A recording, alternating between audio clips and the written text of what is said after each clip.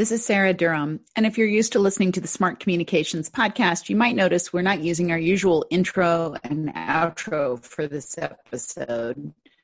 That's because we're in the middle of the COVID crisis, and I'm putting together really quickly to help those of you who are still listening.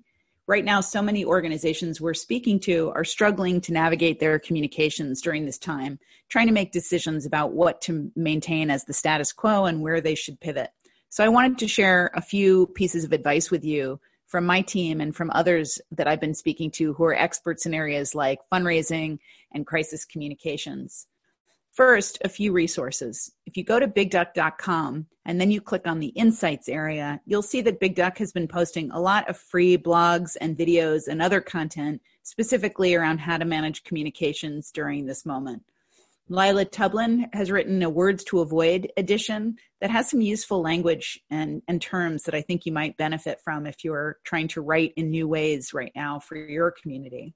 We've also included articles on 5 tips for communicating well in virtual meetings, recorded a video about facilitating great meetings online, and recorded a few videos and written a few articles on managing communications, particularly with donors during uncertain times. So there's a lot there. Once again, that's bigduck.com/insights. I also want to share a couple of the key takeaways from a number of the conversations I've been having with nonprofits and with experts in the field. First, earlier today, I had a conversation with Seville Mihandar, who's a managing director at CCS Fundraising. And Seville said that CCS is giving their clients 3 guidelines for communicating with donors. And I thought these were really smart, wanted to share them with you. The first is communicate with empathy.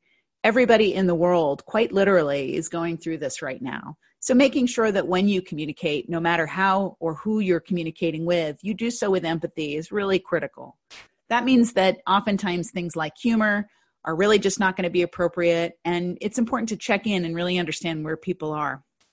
Secondly, Seville recommends finding a way when you talk to your donors to share some kind of optimism. Not in a phony way, but in an authentic way. What are you doing or what are you looking forward to that you can actually share perhaps with a little bit of optimism?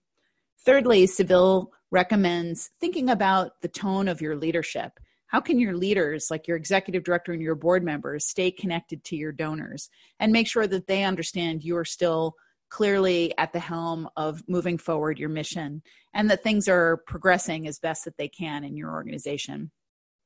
In addition to talking to Seville, some of the other things that I've been thinking about today are about the tone and style and the approach to take to communications in this time.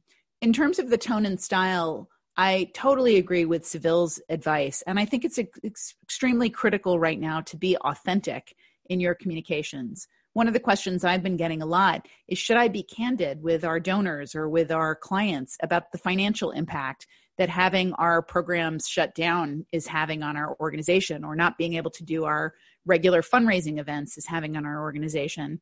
And my advice is yes. I think it is important to be honest about what you're going through. It'll be important for your donors, especially those closest to you, to track what's happening so that they know how to support you as best as possible when they're able to do so.